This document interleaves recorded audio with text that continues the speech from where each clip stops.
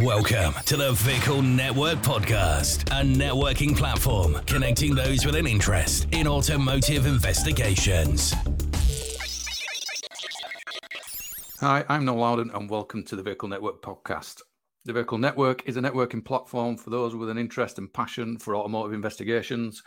And this podcast can be found at www.the-vehicle-network.com, where you will find a page that will link through to all major podcast platforms and take the podcast with you wherever you go. You can also subscribe to the newsletter where we share the information first via email, and that should be on the landing page of that website. So without further ado, it's time to welcome this episode's guests for an insight into vehicle system forensics and automotive cybersecurity. It gives me great pleasure to welcome to the Vehicle Network podcast Gareth Davis and Marta Danian from a University of South Wales here in the United Kingdom. Welcome to the Vehicle Network, guys.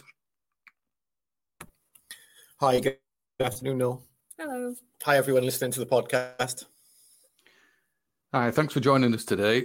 It's a really interesting time for the automotive industry and those people charged with those investigations. And I've probably known of yourself, Gareth, for the last 5 or 6 years, and know you've done a tremendous amount of work in this area for both the university and other agencies as well. And I guess this podcast has sort of come about at relatively short notice in some regards, in respect of the survey that Marta's running at the moment to try and get some information for a dissertation. And there is a survey out there that we're going to talk about in the podcast amongst other topics surrounding the subjects of vehicle system forensics and automotive cybersecurity. So I think if we could start just by asking you to give brief introductions as to your backgrounds for the benefits of the listeners. Hello, everyone. I'm Marta. I'm currently a student at the University of South Wales. I'm doing a master's degree in computer forensics, and I'm also a volunteer for South Wales Police, where I will start full-time position as soon as I graduate. Excellent. Hi, everyone. I'm Gareth Davis. I work at the University of South Wales. I'm the director of the Cybercrime and Digital Forensics Research Centre, and I manage our secure cyber consultancy facilities. Probably worth mentioning a few advisory positions in the UK. I work with the Forensic Science Regulator in the Home Office, the Ministry of Justice, and the UK Forensic Capability Network with regards to research. I'm also chair of the First Forensic Forum, also known as F3. Yes, thanks, guys. So perhaps want to start really with yourself, Gareth, around the sort of university and the sort of courses that students like Marta are coming on and finding an interest in vehicle forensics. How do those people, I guess, through the courses that are on offer, finally get through to sort of vehicle forensics? Because if I was to Google a vehicle system forensics degree, I might struggle to find one from the sort of syllabus that's on offer. What are the routes in for individuals that are wanting to get into this field from the university's perspective? Very good question. So we run an NCSC certified computer forensics master's program. Within that, we teach, forensics from crime scene to courtroom, and we teach hardware, software, general computing systems, and everything you need to basically be a computer scientist and a digital forensics examiner. So within that, we are exploring every sort of data acquisition opportunity from a hardware and a software level. So to keep the course fresh, it's always refreshed with what we're doing in our consultancy and what we're doing in our research labs. So as you mentioned at the beginning of the podcast, we've been looking at vehicle forensics for about 6 years now. So that has filtered down into teaching. In some of our advanced classes, what we're doing is we're looking at vehicle data sets. We're showing how to back engineer results from log files that are unsupported by commercial off-the-shelf tools. And we're looking at different acquisition methods such as JTAG, chip-off, ISP. So it naturally sort of comes about and sort of complements what we're doing with mobile device forensics. So I'm not aware of many universities doing this in the UK. I am aware of some exploring this in Europe. So I just see it as an emerging area at the moment. But if you're interested in vehicle forensics, then you're welcome to come and have a look at what we're doing, I suppose. Yeah, no, that's useful. And I guess from a student's perspective, Marta, is this something that's pricked your sort of attention around, the specific area of vehicles out of the masses of digital devices out there for examination? To be fair, I didn't really consider vehicle forensics before I came to university. And then it kind of naturally occurred during the course. We were learning about mobile device forensics, and that's when the vehicle forensics came in as well towards the end of my degree. Yeah. And I think it's really a valid sort of point of discussion, really, because as somebody like myself that's come into vehicle system forensics from a completely different background and perhaps want to take a career on in vehicle system forensics, or I'll look to people that we're working with in UK law enforcement that want to try and get educated around this type of work. It's where do I go for this sort of information? And because things are changing so rapidly in the automotive industry, and the different technologies on a vehicle and the different sort of devices that that can be found, requires sort of a hybrid of skill sets that you sort of pulling in facets of information and knowledge from different areas to sort of mold that particular area, if it can be defined as vehicle system forensics, I guess. Yeah. So I kind of take it from a teaching perspective. I'm teaching, firstly, the hardware. It's important to know hardware because our data either lives on a hard disk or a chip. So getting access to that information, acquiring that forensically is step one. Then, of course, we need to know what operating system we have in our data set and how we can basically mount, parse, and interpret that data. And then it comes down to the individual artifacts and being able to make them make sense and make them, robust and make them hopefully evidential or intelligence-based. So we kind of tackle forensics like that. So we talk about all the operating systems, all the data types, all the hardware, and then basically everything that might walk into a digital forensics lab that needs examining. So we started looking at the car forensics challenge about 6 years ago, just because we were having difficulties acquiring some mobile phones. And we thought, well, with our academics hat on, has that phone been paired with a vehicle? And is that lower hanging fruit? Is that easier to get? I mean, you both know, no, that's not typically the case at all. It's usually much harder. And I guess that's what sort of made us push and look at the problem a bit more seriously. So about 6 years ago, I gathered up some research money I had, and I set about creating a project for a set of my master's students. So we bought about 10 units online, secondhand used, and then we put them through a digital forensics process in our student lab that's fully equipped with everything you might like to use. And we just looked at how easy or how difficult it was to interact with these systems and actually get some results out at the end. So the paper's called Automotive Forensics, a call to arms, basically, because what we could show is for about 40% of systems, we were able to get data and we were able to make it make sense and have it become useful in an investigation. And then there were a number of systems where we had hard drives that were ATA locked. We had systems that were unsupported, like QNX in our traditional forensics tools. So we highlighted all the major challenges, really. And I've been rinsing and repeating that study with students and independently for the last 5 years.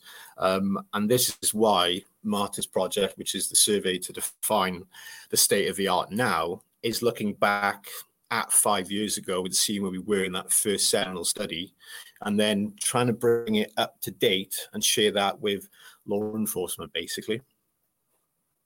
Absolutely. And it's thanks, from the community that you've got the inclination and the tenacity and the appetite, I guess, to tackle that particular issue from an academic background, and with the resources of students coming through and various courses who got an interest in this area, like Marta, to take that on and to take that forward, and to be able to feed that back into the community of those practicing, vehicle system forensics or automotive cybersecurity, as it will no doubt develop, or already has developed, to that sort of area, as I'm sure we'll get on to.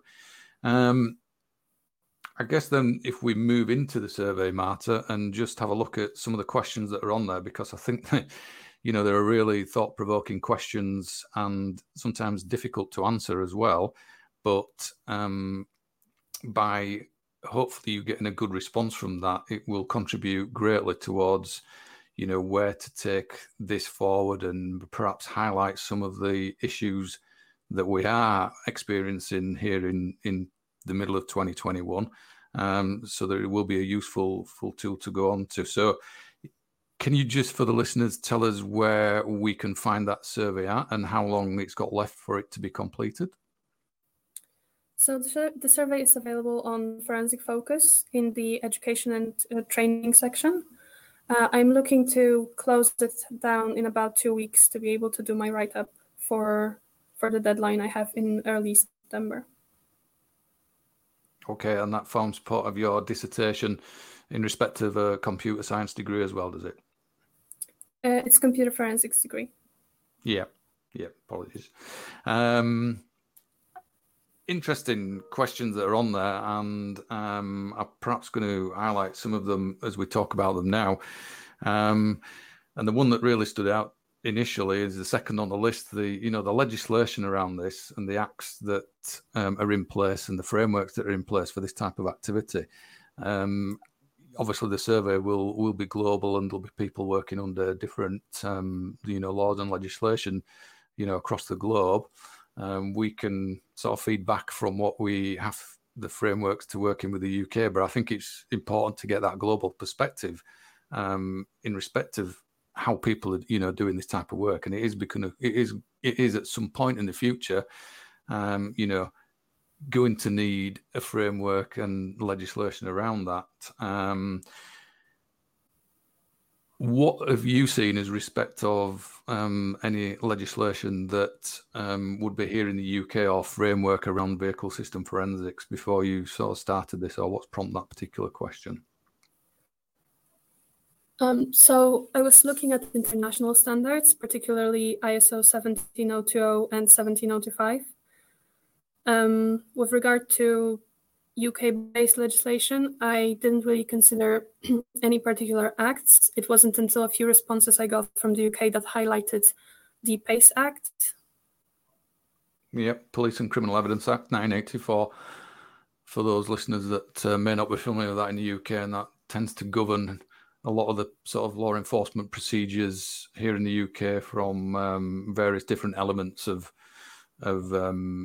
investigation, and how the police are able to conduct the investigations they carry out. And I would echo that really in respect of the Police and Criminal Evidence Act in the UK would no doubt have a part to play in vehicle system forensics, I'm sure.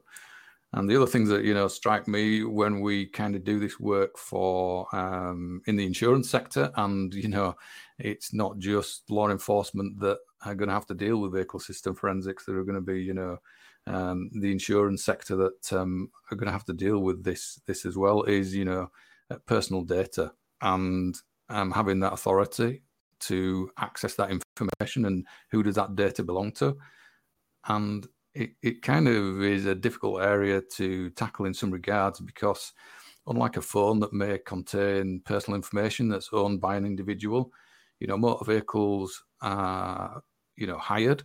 So in that situation, who's the owner of the data, the hirer or the driver?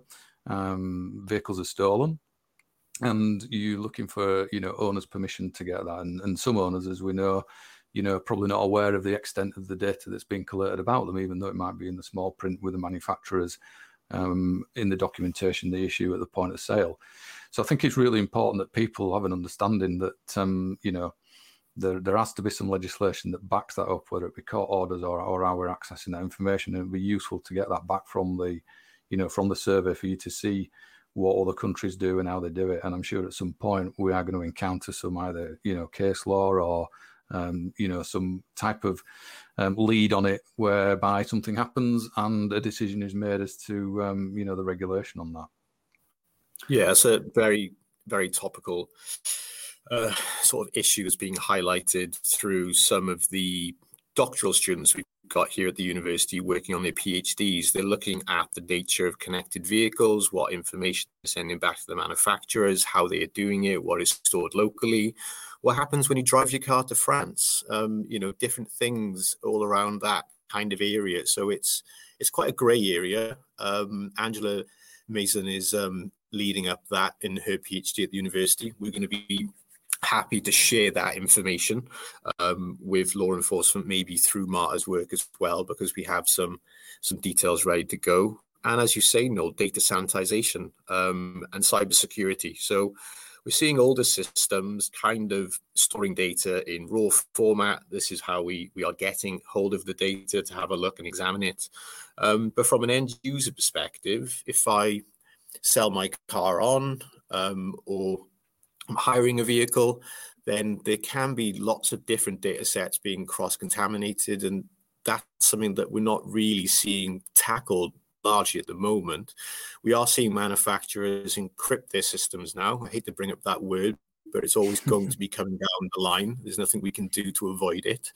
But we'll just get into the way of doing mobile device forensics current day as we do vehicle forensics in the future. We'll be using similar tools and techniques to get around that issue when we need to lawfully have a look and examine data. But the encryption, I feel, is the manufacturers almost protecting themselves at the moment from cyber attacks that we've seen in the wild, where cars have been used as trusted sources on a corporate network and used to attack said network. So I'm not sure they're doing it for the end user right now, but probably themselves. But we need to have a conversation about our data on vehicles as well, as you absolutely point out, and you're right to.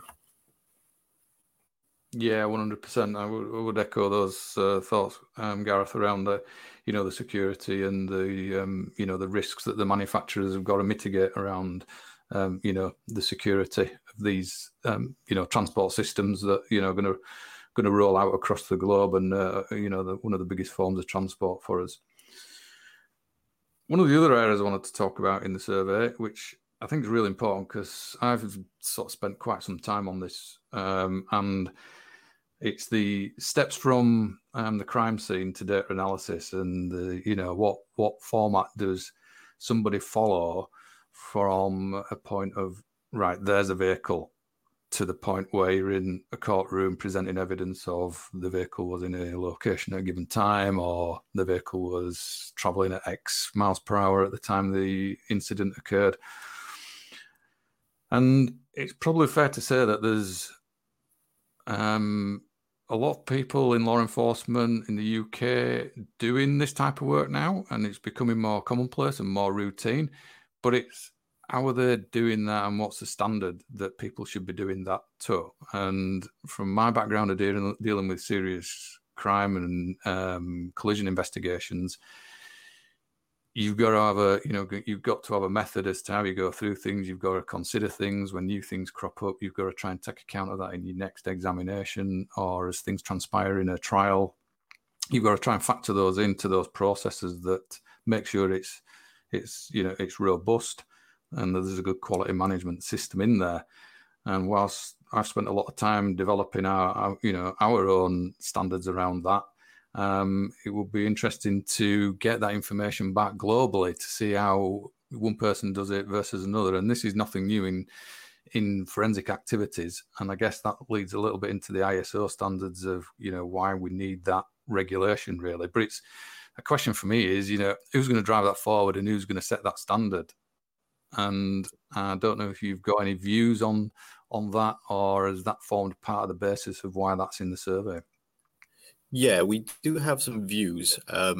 and we have some thoughts and feelings on some of the literature that's available with regard to this topic. So to talk about the survey, we've got quite a number of responders already that filled out the survey. We'd love more, please.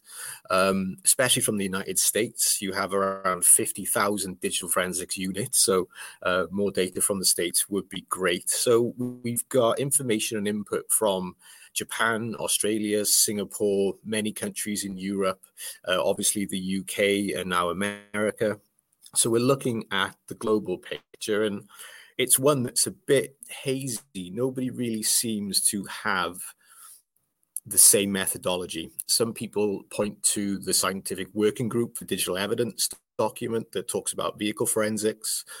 That has got some guidance, which is around powering down a car effectively and then removing the power to the battery, to the system.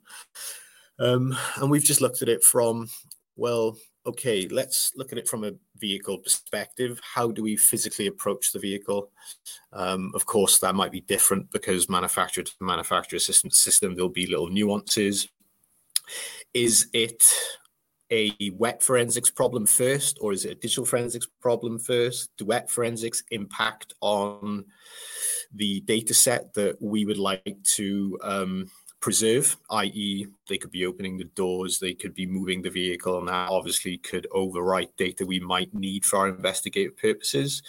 So who gets the vehicle first? That's a good question.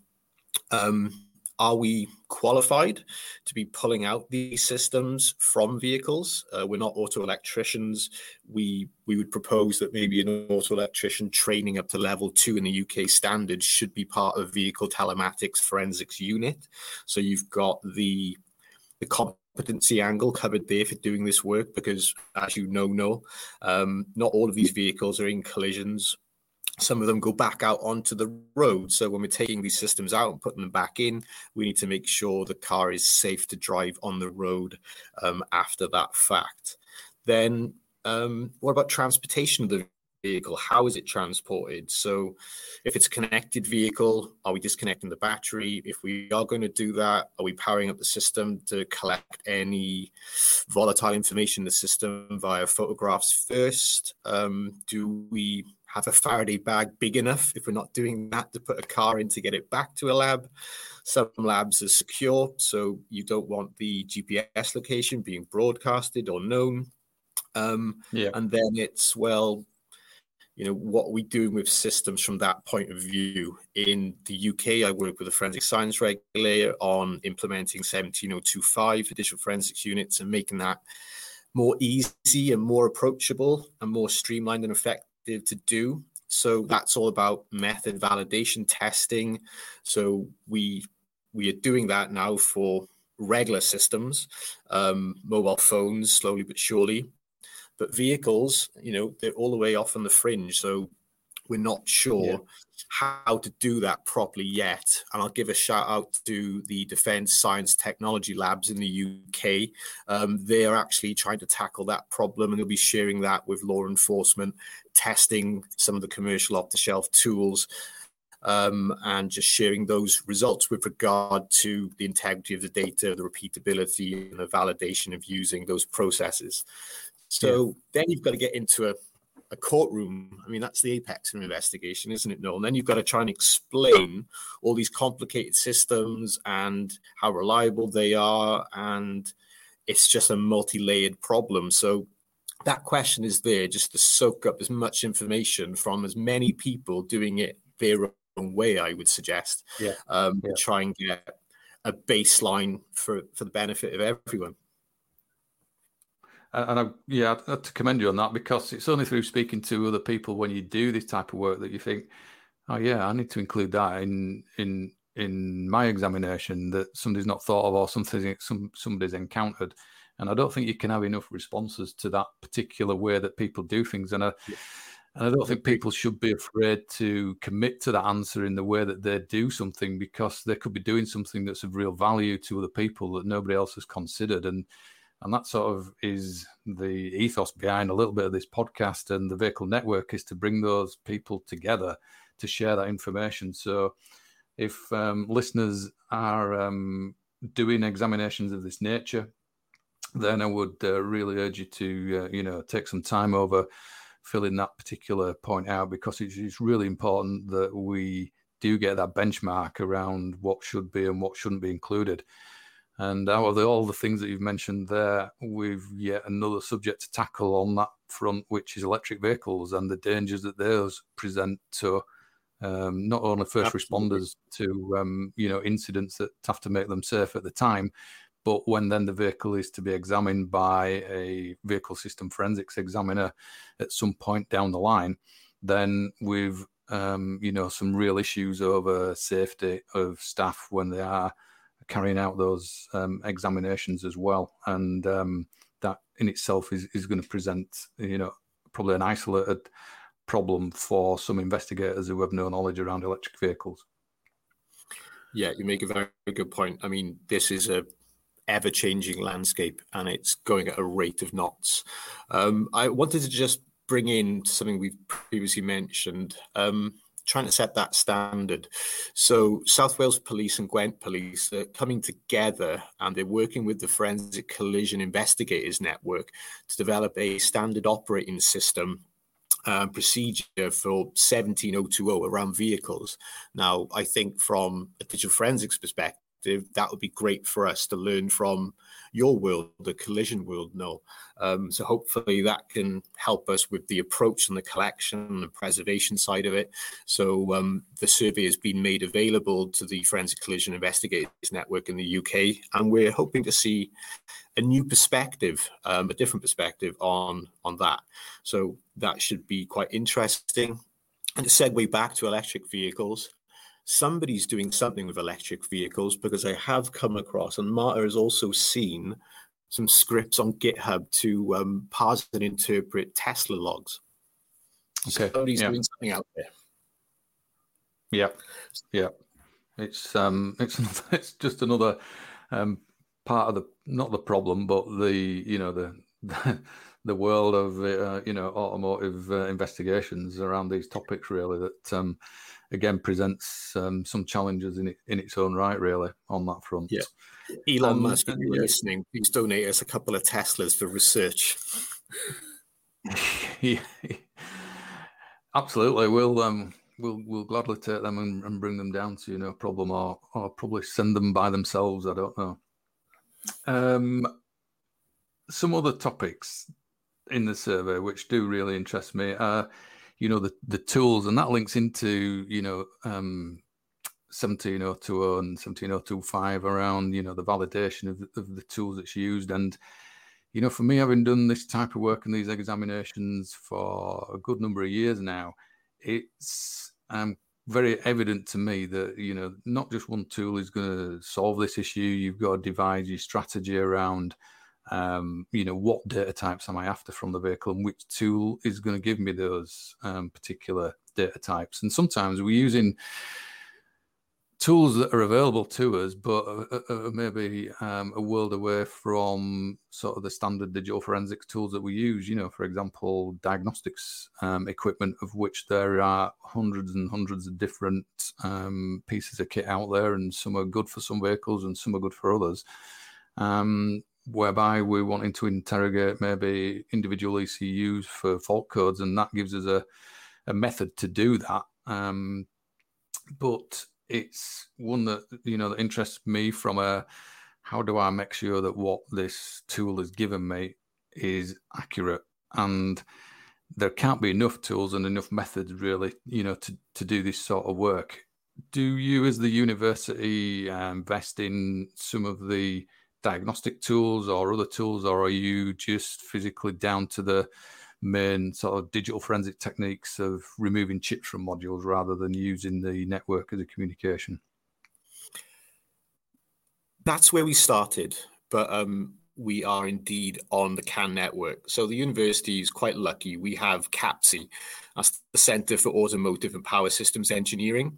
So they primarily work for the high-performance motorsport market, the commercial market, and general automotive.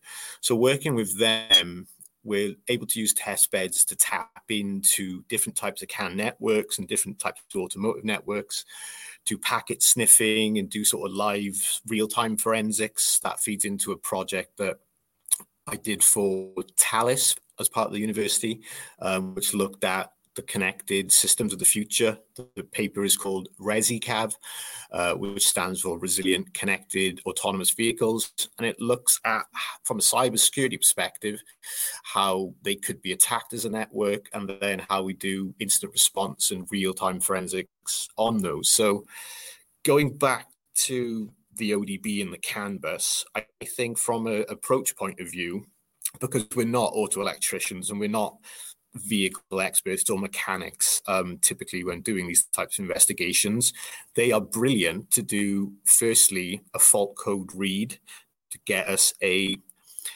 point where we can say what the condition of a vehicle is before we do anything to it. There's also the opportunity to get data from ECUs, as you say. I quite like using the Delphi tools. I've got the Bosch CDR tool as well for airbags and things like that, control modules. Then obviously using that, you can talk to the vehicle at a different sort of level, and you can validate what some tools are giving you from an infotainment unit by also doing a read with something like an ODB2 tool, and that's all feeding into 17025 and where we're going with this, I suppose. Yeah. I don't think there's enough tools out there when the question is in the survey around do we need more vendors in respect to that.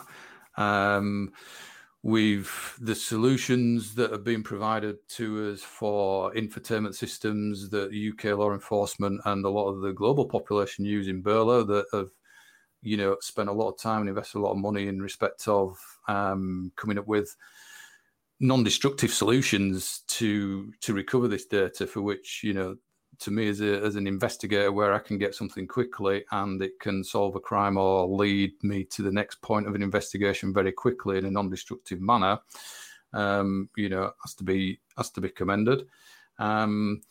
It's difficult for them to produce a solution for every unit out there, and that's the problem that sometimes we come up against as investigators is, investigator A will have a vehicle that we can quickly get data from and give them the solution, and then investigator B comes along with a different vehicle that just presents a totally different challenge. So I'd be interested to get your thoughts on whether any other vendors out there would potentially tackle this particular area as a specific sort of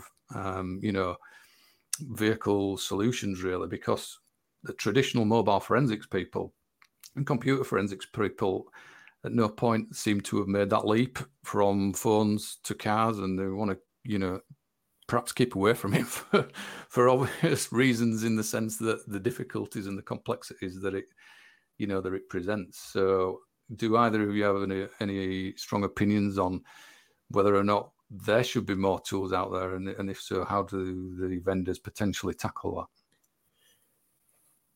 Great question. So yes, we'd love some more capability. So over and above what we talked about previously, the ODB2 readers and things, then obviously the infotainment module is the thing we're most interested in. And there's one commercial off-the-shelf tool at the moment that is good at what it does. It probably supports, we see from the data we're gathering, about 45 to 50% of vehicles that would like to be examined. So there's a lot of room in the market. I am aware that people are working on this in Russia and Israel, so we might have some more tools coming our way soon. Watch this space. Those are only rumors I'm picking up. So we'd love some more vendors to sort of commit to this area. And if we use mobile phones as an example, you walk into a lab and you can pretty much guarantee you've got products from MSAB, you've got products from Celebrite, you've got products from Oxygen, and all three combined, you're probably going to get the job done. And we'd like something like that for vehicle forensics, really. So yeah, there's a lot of capacity in this space. Yeah, I'd certainly echo that. in respect of just, giving you that capability. It just seems that in some regards, it's a very fast changing world, is the vehicle forensics, but then in some respects, it's a very slow changing one as well, because I guess of the multiple different platforms and the multiple different makes and models of vehicles that are out there, and the challenges that those individually present to investigators who just want the same thing, if that makes sense, without realizing the complexities that can occur in trying to get that data for them. I don't think there's an age limit as well in the survey. We talk about whether or not what's the oldest vehicle you've got data from. I know we've done something on a 2001 BMW where we've managed to get some connected device information, and I'd never rule it out because I would class vehicle system forensics as potentially the other third-party devices as well that come on to the vehicle. And just because a vehicle is old doesn't mean to say that it's not going to have some form of, advanced capability with regards to either tracking or third-party device fitted to it in respect of connectivity, and people wanting to have those solutions of, being able to stream and do things in the comfort of the car as a mode of transport, even on an older vehicle. And we know from our experience as investigators that people modify vehicles and what have you. Do you see a lot of other, so we say, non-manufacturer products and have been subject to any examinations at the university? Yes. So we've got a study that's going to start at the end of September where we're looking at the connected applications for most of the German manufacturers. So we're looking at what the app is capable of doing, what information it leaves on an iOS or an Android device. We're going to look at both.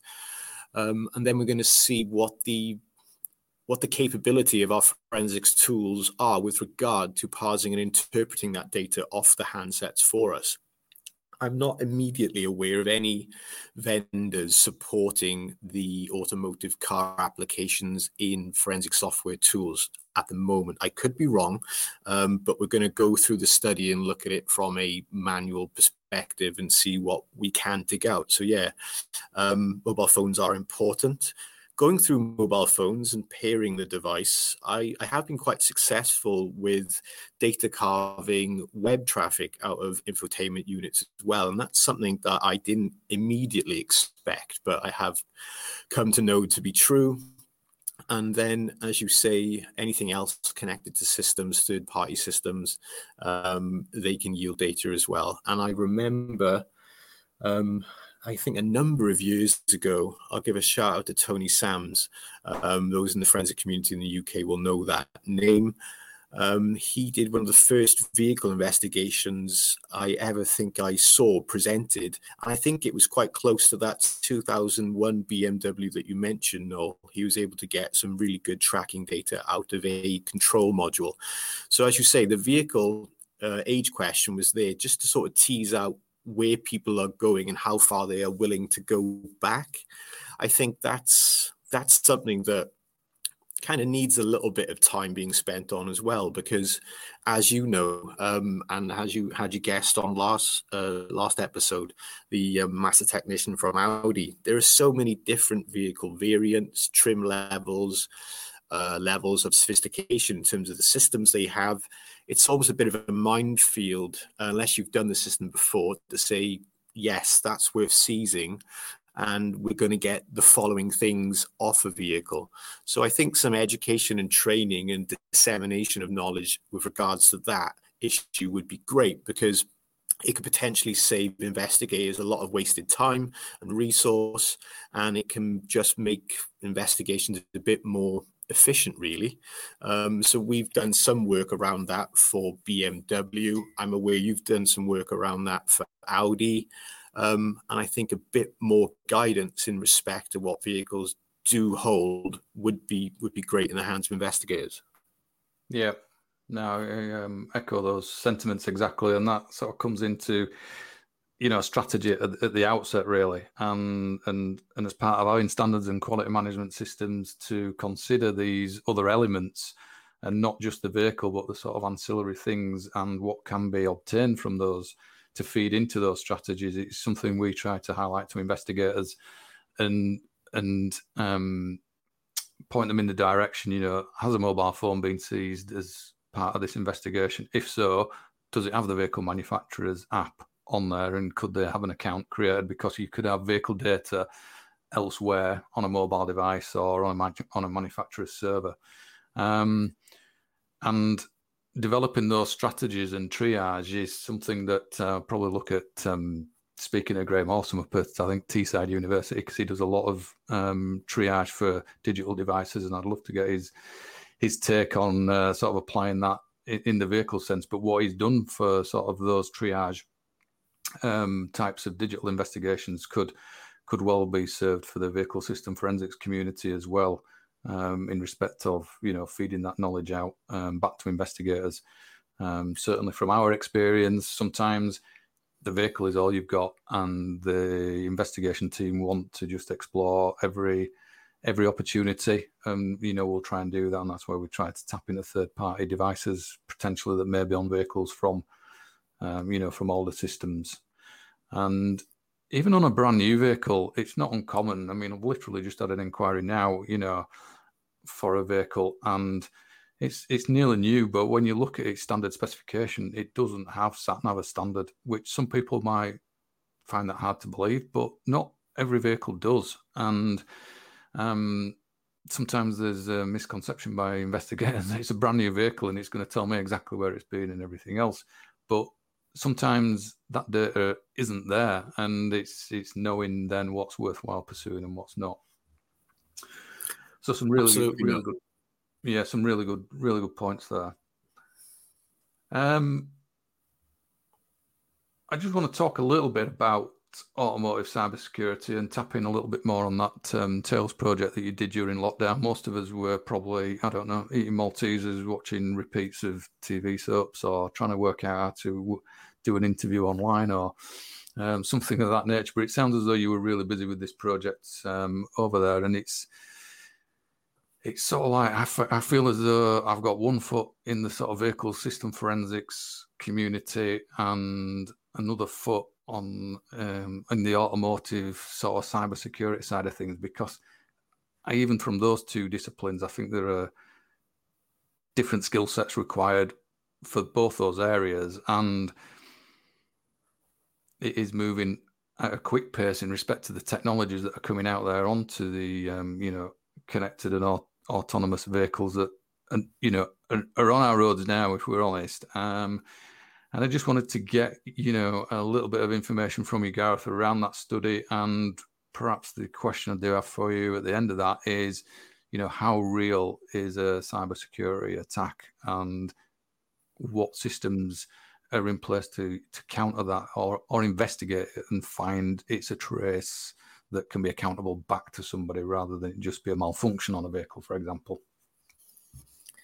Thanks for that question. That's a difficult one, but I'll unpack it a little bit. So, yes, I remember it well. The beginning of lockdown in the UK, I was trying to work on this project. The project is called Project RESICAV, RESICAV, stands again for Resilient Connected Autonomous Vehicles.